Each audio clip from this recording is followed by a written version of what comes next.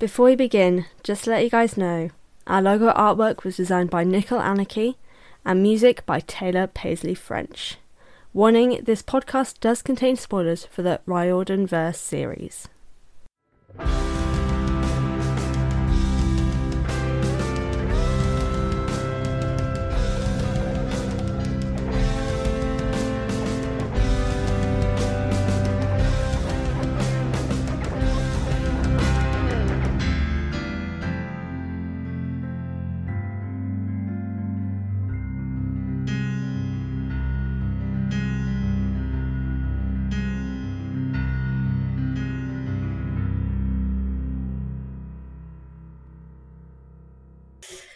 Hello everyone and welcome to the Best Damn Camp, a Riordan Verse read-along and analysis podcast that sets out to read all the books by Rick Riordan in timeline order. I'm your host Fran and welcome to the show. Today we continue our timeline journey with a mini story from the Demigod files, Percy Jackson and the Stolen Chariot. But this week is extra special as I am joined by the fabulous, the notorious, the extraordinarily gay of Floor600 fame and Twitter for Dreams Her Own solo podcast. Hi Natalie, Hello. I'm sorry for that.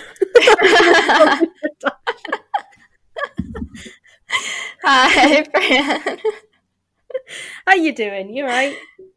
Oh, it's going. Oh, it's always going. Well, there's nothing's really going. It's a pandemic. Nothing's happening.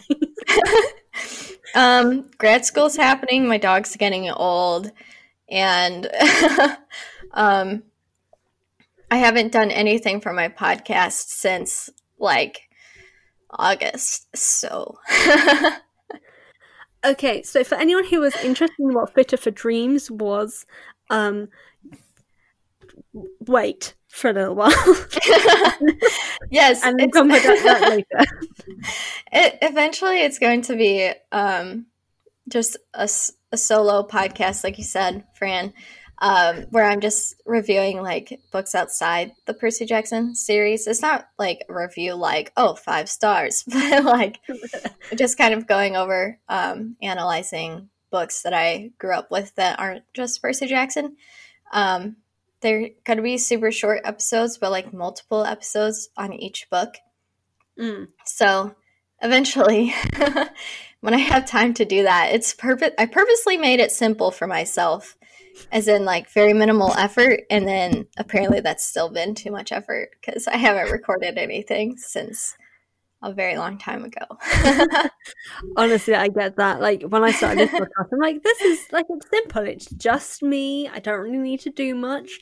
I still somehow managed to leave it to the literal last second. To the point that I literally recorded an episode on the day of an episode release. Oh my God. It on the day, just a few hours later than I normally would, but I still came out on a Wednesday, but just came out very late.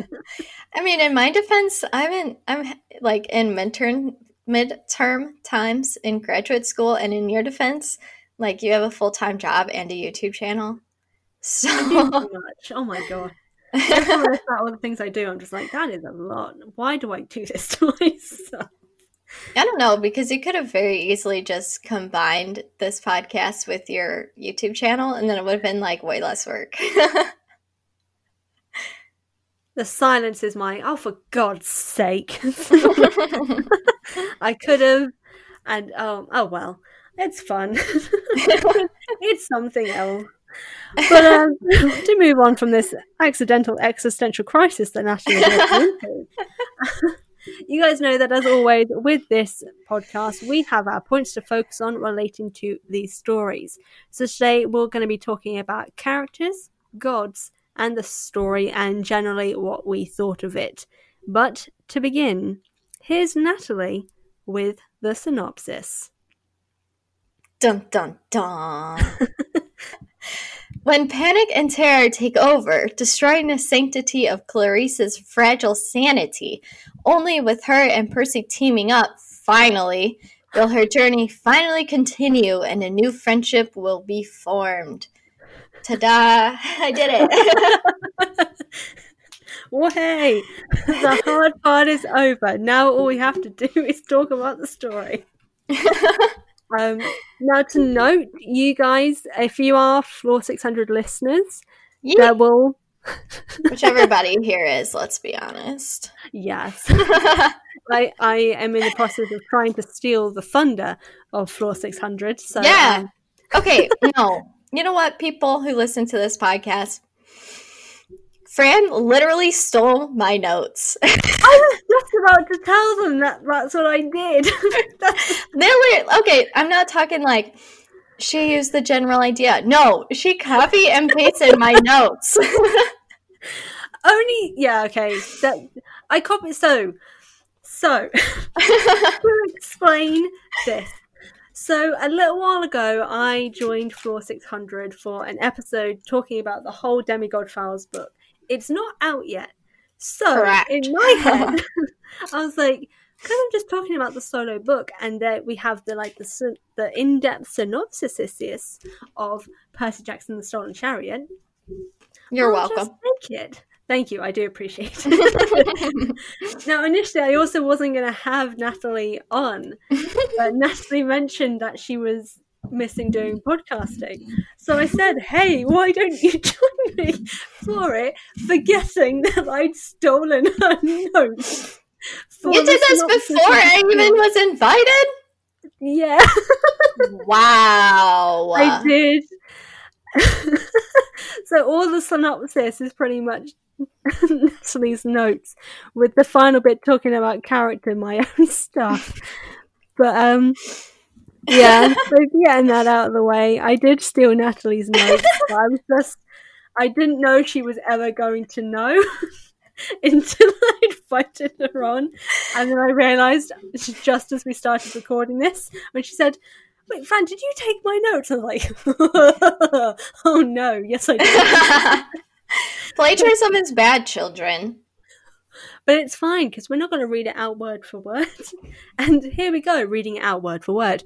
But yeah, so I did steal the notes. But we're going to do things a little different. We're just going to use them as like a little basis, and we're going to talk it, because I am a pro Clarice fan, and Natalie is a not pro Clarice fan. Not pro Clarice fan, yes. Yeah, I think that whole sentence was contradictory itself.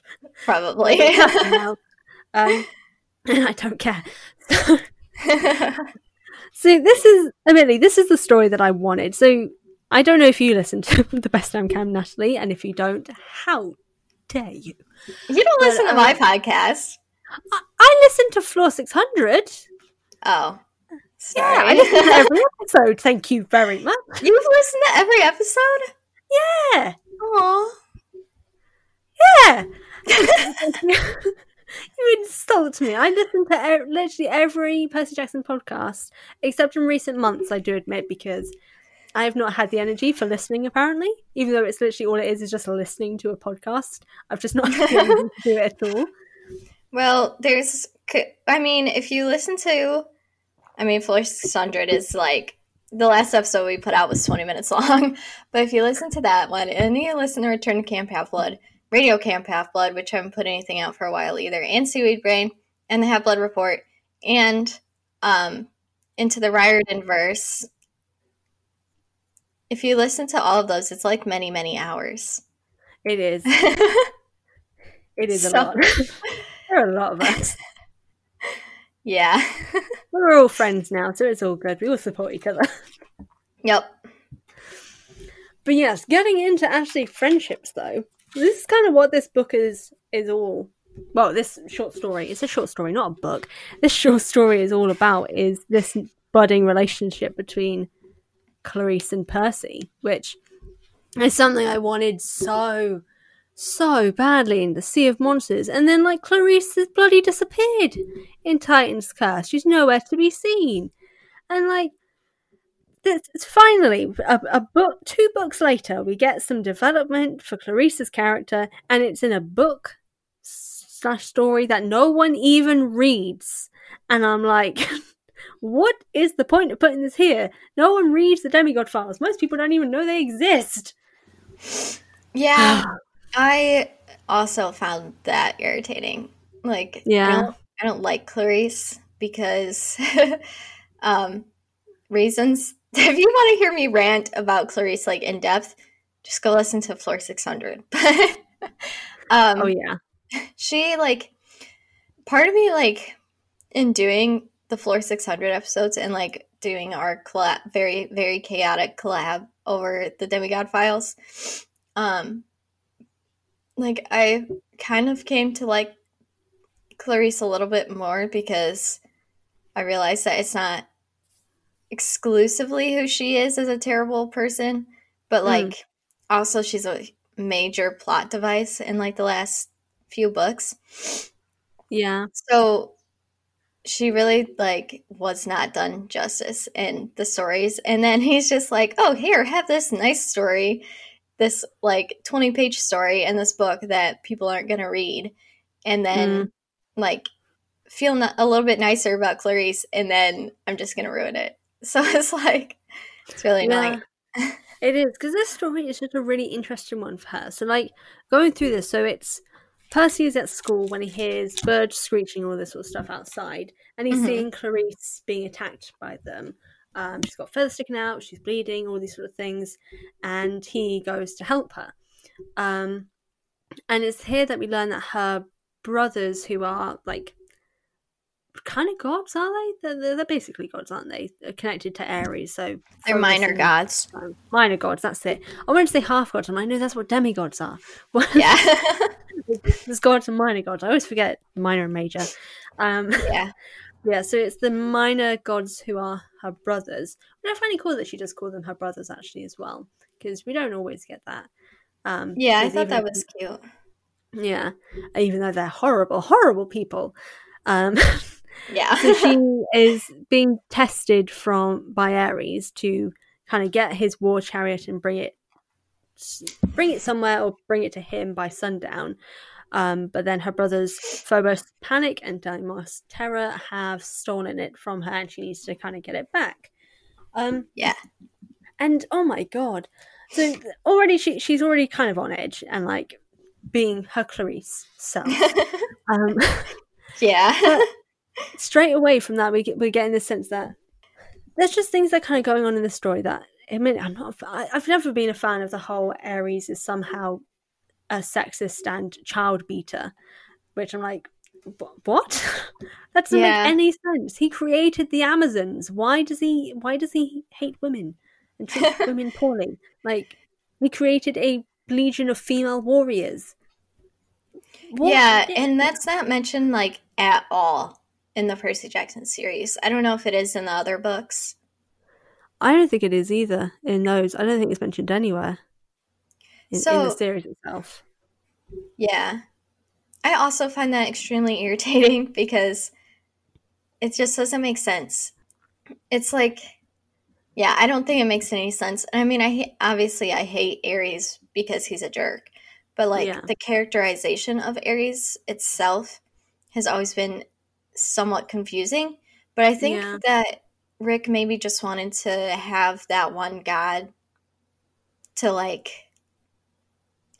they're kind of all the same in a way. Yeah. So like you don't like Dionysus because he's just kind of annoying, but he's not like abusive or anything. So then I wonder if Rick made Ares this way to have like more interest, and he's like, he's the war god, so this seems reasonable. Yeah, it was definitely something that kind of stood out to me a lot. And even with this whole thing, like Phobos like turning up at this point as well and causing havoc and making Clarice see her worst fears, and like it's like that whole situation, you know, like when Neville sees Snape as his boggart, as being like his worst fear is Snape, and Clarice's worst fear is her father, in a sense. Also, like she's terrified of like disappointing Ares and like all these sort of things. Yeah, And just, I remember seeing that, I'm like, this is devastating. Firstly, it adds something to her character. This is why she is so antagonistic, especially in Sea of Monsters. Like, it gives that humanization to her character in Sea of Monsters, which is something we should have had in Sea of Monsters, but I'm not saying anything. Because it gives this idea of, like, in Sea of Monsters, she was doing all these ridiculous things that just didn't make any sense for her to do, because she was meant to be kind of intelligent in fighting. But if it's that she's trying desperately to prove to her father and be seen as worthy in her father's eyes, both because she's a daughter of Ares, which apparently he doesn't like, but also because she's afraid of him and wants to also kind of gain his approval, it makes sense that she would be afraid of him, but it's also kind of a bit messed up all the same. Yeah, I just... This book is just...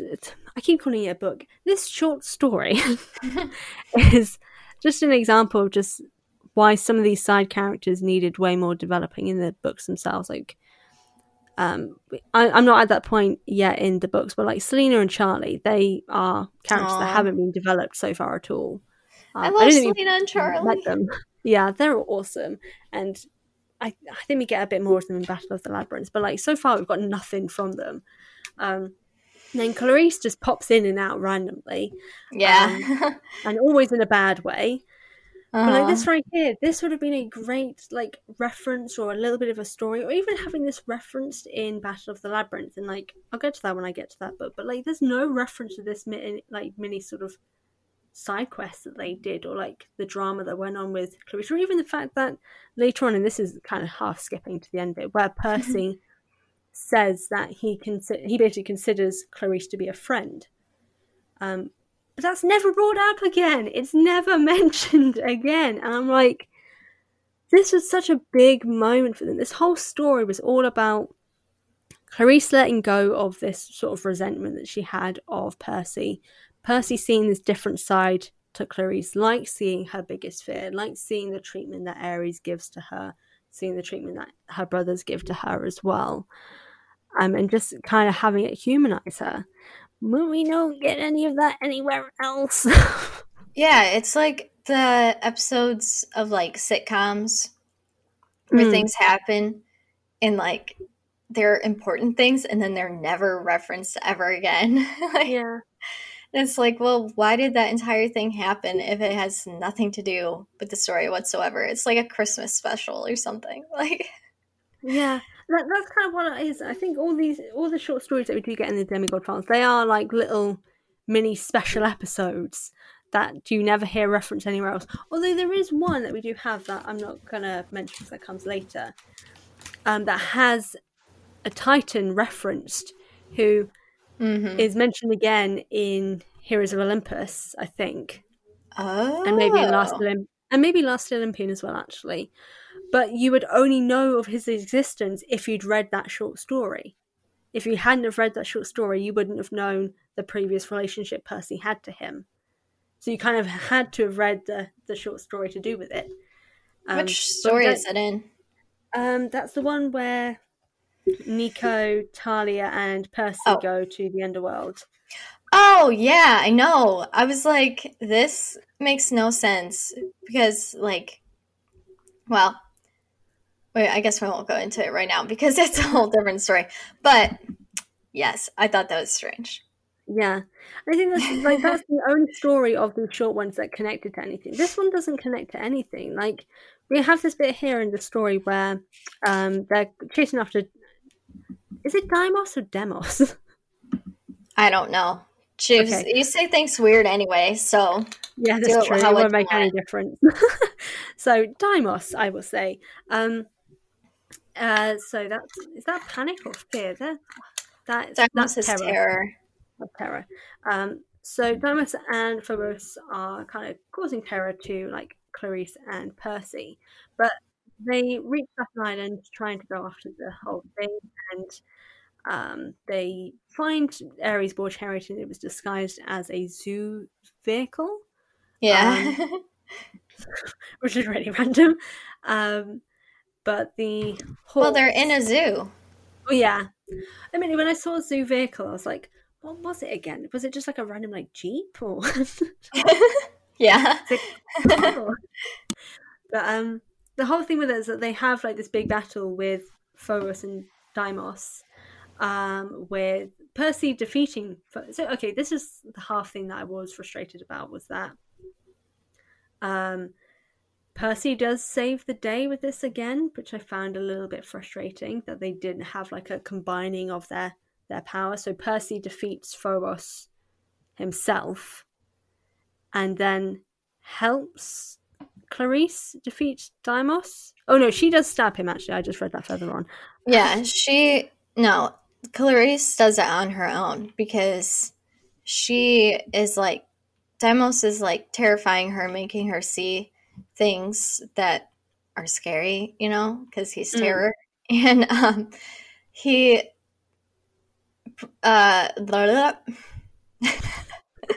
Clarice is like terrified because of Deimos, and Percy wants to help her, but he realizes that like she has to do this on her own. So he just like yells at her from the sidelines to be like, you can do it, it's not real.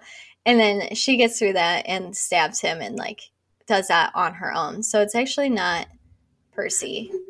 That's true. Okay, I take that back. That was my bad. I'd forgotten completely what happened. It's like, I know that he does something, but I can't remember if it was that he fully got involved or it was just that he was cheering her on. Which maybe, okay, that I can be on board with then. Yeah. I do. I think it's because I know you haven't read Trials of Apollo, but there are some things that happen in Trials of Apollo that I think do this whole thing of like dealing with like abuse and stuff like that in a lot better way than in the earlier books. But admittedly, these ones are definitely more middle grade, sort of, where they can't really kind of go too much into it. Whereas Trials of Apollo, I would say, is more teen / maybe YA a little bit. So they have the ability to dive in more. What annoyed me about and this is on topic, at least in my head. But like what annoyed me when people were like attacking Rick like a few months ago is they were all complaining about these things that like he wrote into these books like 10 years ago, if not longer, 15 years ago. And it's like these books were a huge step in 2005. So like I feel like that being the topic of like abuse and stuff being handled better in Trials of Apollo makes sense because of like the time that they were written, and Trials being Rick's last series and having gone through all those books. I mean, last series, at least in the Camp Half-Blood Chronicles. But like that makes sense to me. The whole thing, like you improve over time. Like there's still issues with the books now, and like, but no one's perfect. Like to kind of expect it, and there are some things he could definitely do better. But educating them, there's a difference between educating someone and demanding they change something that literally can't be changed. I know. It's in a book. It's already published. You can't. It's not a freaking Tumblr post. Yeah, like even if you update and edit the book, the old versions are still going to be in circulation. Like there's no way to get rid of it. Yep. And like he can apologize, but also he can't apologize for everything as well. Yeah. Like you can only do so much. Just educate as best as possible. Like there are things that I like, even as a lesbian, there are things about lesbians that I get wrong. Like could explain why I am single, but that is a different conversation, one for my therapist. So I shan't do that here on the podcast. But this is a PSA, guys. Firstly, if you need therapy, please go to therapy. But also, if you have complaints about Rick's books, it's fair enough. But educate. Don't try and cancel. Like that's stop. Cancel culture is dumb as hell. Just don't. Just educate, but don't demand responses to everything, which was something that was happening around that time. Like everyone was demanding a response to every single thing, which is just not possible. But no, I do get it. Like the whole thing is like the abuse discussions that you do have in the initial books. Like I was mentioning with the whole Annabeth and her family situation, like that is not handled well at all, in my opinion. But during those times as well, like discussions like that, firstly, they didn't happen in books, especially for middle grade books in general, in that time. So seeing what they did there, and now seeing like in Trials of Apollo how differently that's handled and how better it's handled in Trials of Apollo in comparison, you can see how much like he's grown as a writer. And even the case here with Clarice, like we don't have what I kind of wanted, which is where Percy kind of understands her, and like this is the thing that I wanted. I wanted this story to not only be in the main books themselves, because I feel like it would have developed their relationship better, but also have it lead to Percy having this better relationship with Clarice, where like the situations that happen in Battle of the Labyrinth and Last Olympian, he understands where she's coming from, and instead of like being aggressive towards her and like antagonistic a little bit, really, he would kind of understand it a little bit more and try and speak to her from a way of understanding, instead of kind of immediately being like, oh, well, of course, this is what Clarice is going to do, sort of thing, which is not going to help the situation. But I do like that they have this dynamic moment in this chapter, even if this is the only case that they have this dynamic moment. But it does lead to this really nice thing of like, oh, Percy did see like his worst nightmare pretty much, which was Camp Half-Blood in ruins, seeing all of his friends gone, almost, really. Yeah. And she asks him at the end, so she's able to complete this quest and able to kind of get the chariot there in the end. And Percy even leaves before sunset, so it doesn't look like he helped her, so she would get that full credit. Which I thought was really nice, actually, as well. Yeah. He's Percy's finally learned nice that you person. don't... Yes, he is. And he also finally learned that you don't need to be the hero in everything. And stop getting mad about not getting the quests first time. You are okay. Yeah, but like... I mean, that's true in like the first few books. 3 but books. Then after a point, like, oh, all of these demigods who were possibilities for taking on the great prophecy are slowly ticking away, and oh, I'm the last one, it's me, okay. Like, that's not really his choice. Well, I mean, it kind of is, definitely. But... it's half his choice, but it's also half not. So the prophecy part, I'm like, that's fair enough. But like Sea of Monsters, him getting angry about not being able to go on the quest, a little bit much. Titan's Curse, deliberately fleeing camp without anyone knowing because he wants to be on the quest. Okay, that's true. Yeah. Oh god, people are going to think I hate Percy. I don't, guys. I feel like I need to always put like a disclaimer at the start. It's like, I know I'm always negative, but I swear I love these books. I guess in this case, the nice thing is that we are getting that relationship between Percy and Clarice. Like, them working together.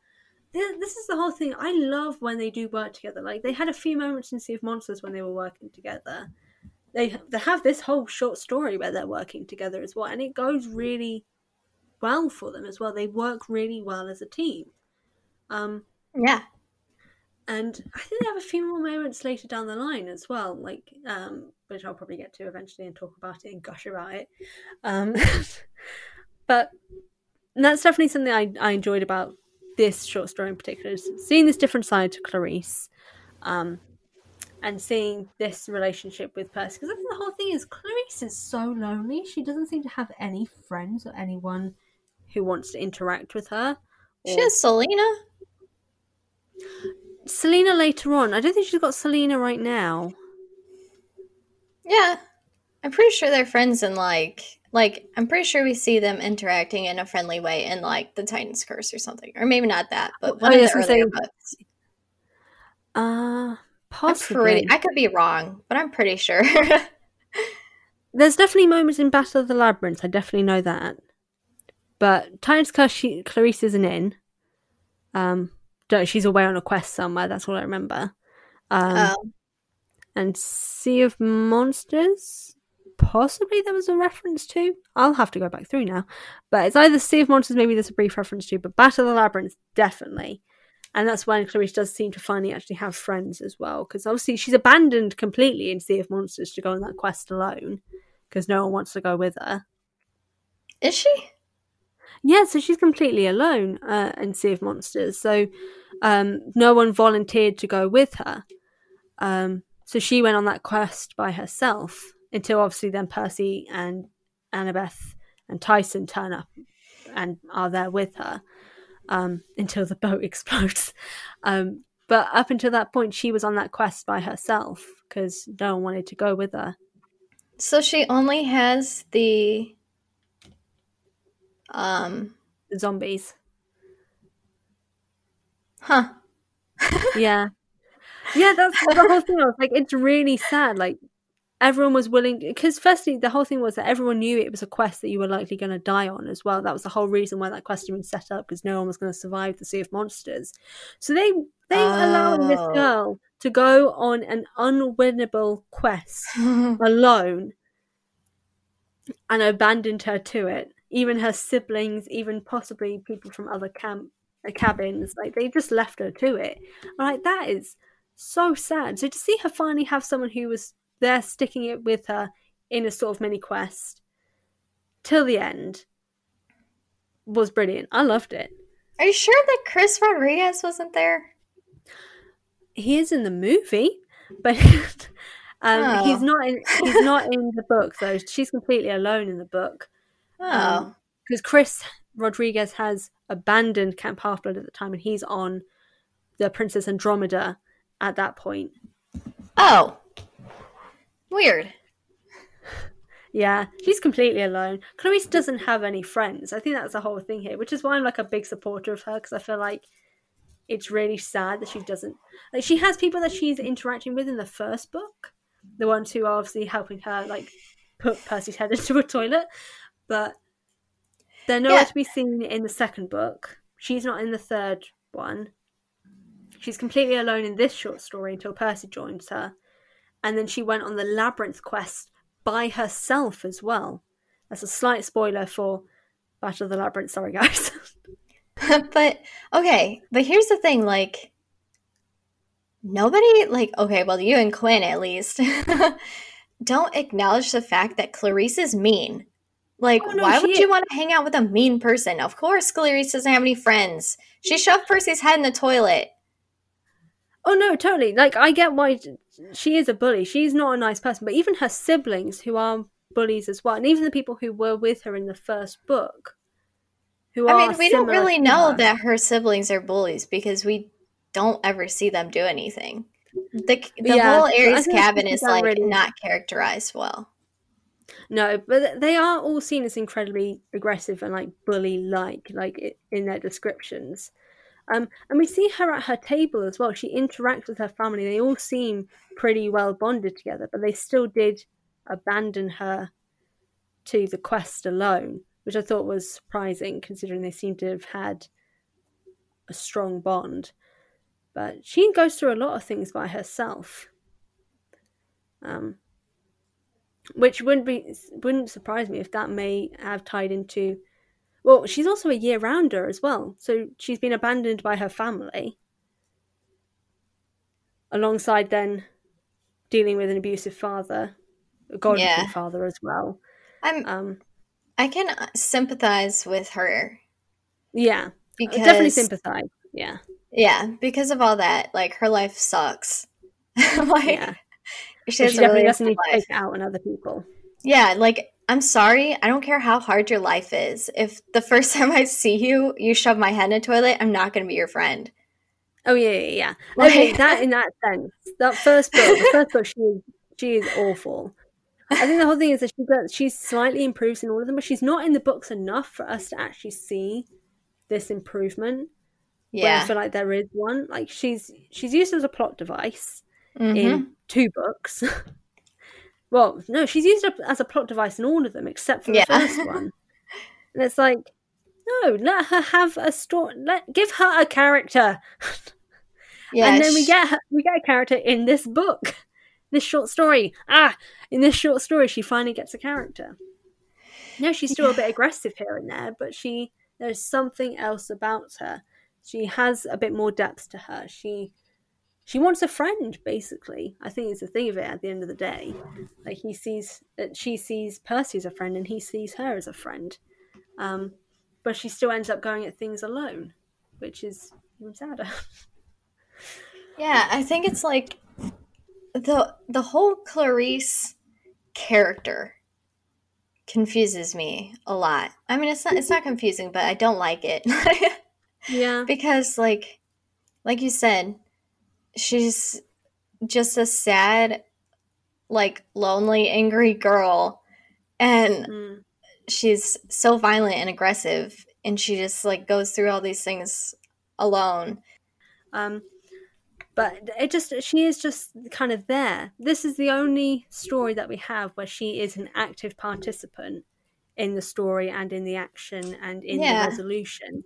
And it really sucks because, like, I would have loved to have seen more development for her in the series itself, and for her to have this character, and for her to have this agency and this drive and this involvement with the main group as well. Especially considering that we have characters later down the line who end up having more importance, who are only in, like, properly in a single book, whereas Clarice has been dotted out through all of them, but never has that agency or drive in the end, which is really frustrating. And then she disappears from existence from the rest of the series. And she's never heard from again. She's not? No, like, that's I think her so name is mentioned randomly. But I don't think we ever actually see her again. I think we see her briefly in the final book of Heroes of Olympus. Wow. In the Blood of Olympus, I mean, sorry. But other than that, we don't really have anything from her after that. I think she's gone off to university, maybe, but I think she was only a few years older than Percy and Annabeth. But I don't know, it's just, she just kind of disappears after that. That's really sad. Like, her character is so pointless.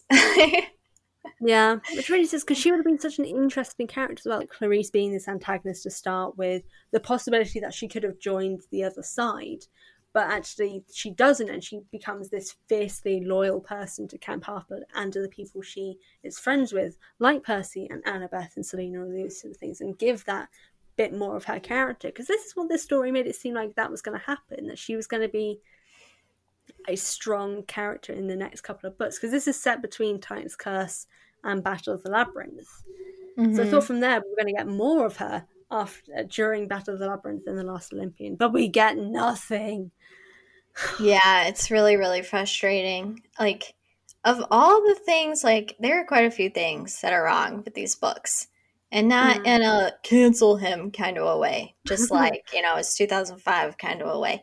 But of all the things, like, Clarice was a huge failure on, like, follow through and development. Yeah, she was a missed opportunity through and through, I feel. I agree. But yeah, I'm going to say, the Demigod Files? No. Percy Jackson and the Stolen Chariot from the Demigod Files, I think, is a good story for kind of getting a different side to Clarice. Would you say? Yeah, I would say. Yeah. Now we only need this in the books themselves. This was a lot of fun. So Natalie, thank you for coming on to talk about Percy Jackson and the Stolen Chariot, even if it was slightly chaotic, and I don't think we actually talked about much of that. I was going to say, did we do okay? Was that okay? Because I feel like it went, like, way off topic, and we just ended up talking about Clarice the entire time. Admittedly, this is kind of what I wanted the episode to be. Okay. Like, all I want to do is talk about Clarice. That's okay. This is literally all my plan was for this, was talking about Clarice. We didn't even talk about Percy at all. No. Admittedly, that's become, considering he is the main character, this has become a recurring theme in most of my chapter analysis. Okay. I hardly ever talk about Percy. I talk about everything else but Percy. I don't know if that's a good thing or a bad thing. It's probably not a good thing because he's the main character. But oh well. Oh well. Yeah. The boy has 5 books named after him. He's fine. Yeah, he'll be fine. After him. He's fine. Yeah, he'll be fine. He can deal. But yeah, seriously, thank you for coming on and talking with me about Percy Jackson and the Stolen Chariot. So before we go, though, do you want to chat about where people can find you and support you and whatever for things that you be doing? Well, you can still follow Floor600 podcast on Instagram and Twitter. We're doing a little bit there still, and we still have things to release, which is going to be fun. Like our very chaotic collaboration that we did with Fran that's taking 6 months to edit. So stay tuned for that stuff. Eventually I'll share my podcast stuff on there. And you can follow my art Instagram. It's called Natalie the Painter. You can follow that.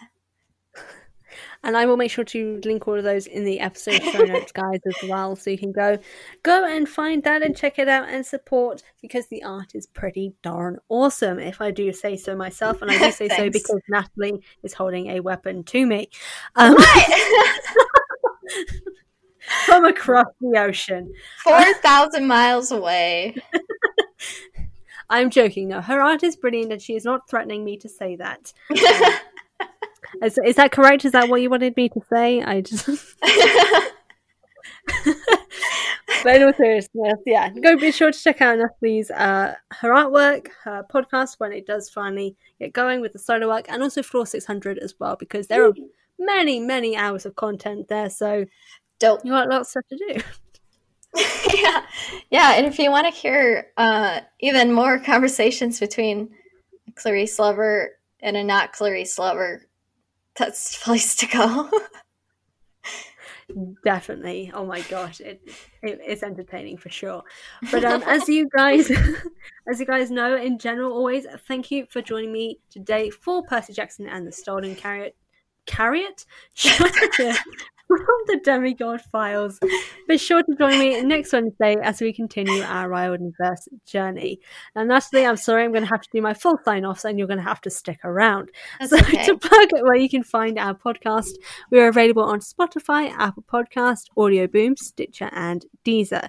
In the meantime, between episodes, you can find the Best Damn Camp on various social media at Best Damn Camp Pod on Instagram and Twitter. And if you want to email me with your own thoughts or to complain about us complaining about people, you can email the bestdamncamp@hotmail.com, and I will possibly, if it's not too mean, read it out at the end of the show. Hey, don't send Fran mean stuff, people. Like, please have some respect. Thank you, Natalie. I appreciate that very much. But if you do want to send me mean things, go to my YouTube channel and hit subscribe and watch my videos and comment, because it's not going to support me in any way, shape or form. So, just watch the videos, complain about them. That's all perfectly fine, because there's more Percy Jackson content there that you can go and complain about and watch. Everyone loves a hate watch. That's what my channel is for. And also, in relation to my YouTube channel, A Healthy Dose of Fran, you can follow me on my personal Instagram, A Healthy Dose of Fran, and at A Dose of Fran on Twitter and on TikTok, where I do Percy Jackson hot takes that many people do hate me for. Thank you guys for tuning in, and for Natalie for joining me. Now, we are both hunters, so you can join me in this. I've been Fran, your very own hunter. And I've been Natalie, your other hunter. Your friendly neighborhood hunter. Yes. And I will see you / speak to you guys next time. Bye. Bye.